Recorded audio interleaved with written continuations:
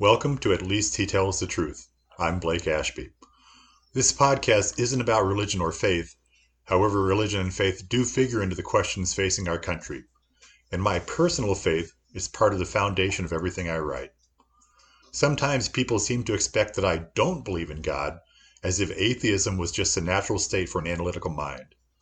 My analytical friends seem surprised that I have stepped outside of the bounds of the provable to make a leap of faith. Certainly, believing in God is a leap of faith, but so is believing your life has a purpose. You can't prove your life means anything any more than I can prove that God exists. I guess there are people that believe their life has no purpose, but I haven't met many. To my knowledge, all of my analytical friends do believe the life they are living will accomplish something, and that somehow their life has meaning. That how they live their lives has meaning. If you believe your life has a purpose, then you also believe in some form of greater meaning. You believe that somehow you, fulfilling your purpose, help advance that greater meaning, whatever it might be. That greater meaning might be just lessening the pain of a cruel world, but you still believe the world is better for you doing it. But even that is a leap of faith. Nobody can prove that anything actually matters. Pretty much all of us make a leap of faith. Pretty much all of us believe, whether we are conscious of it or not. We all have a religion, whether we choose to call it that or not. I guess maybe there are people in the world that feel their life is meaningless, but I can't imagine how sad that life would be.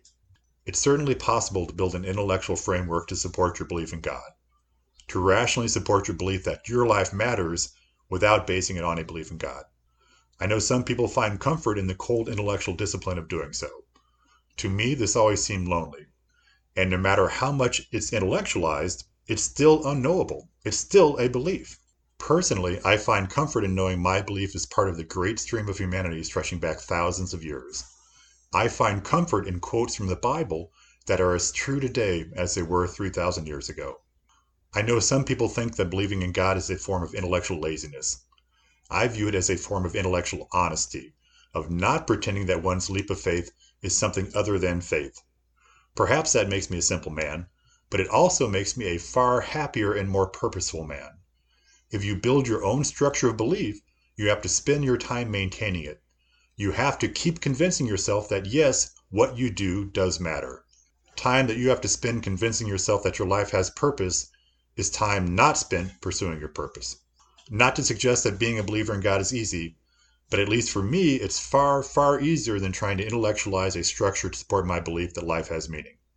I can't describe how comforting it is for you just to believe that there is a God, and through God, I find my purpose.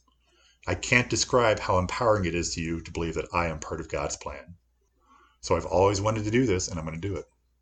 Amazing grace, how sweet the sound that saved a wretch like me. I once was lost, but now I'm found. Was blind, but now I see. Thank you for listening. Have a great day.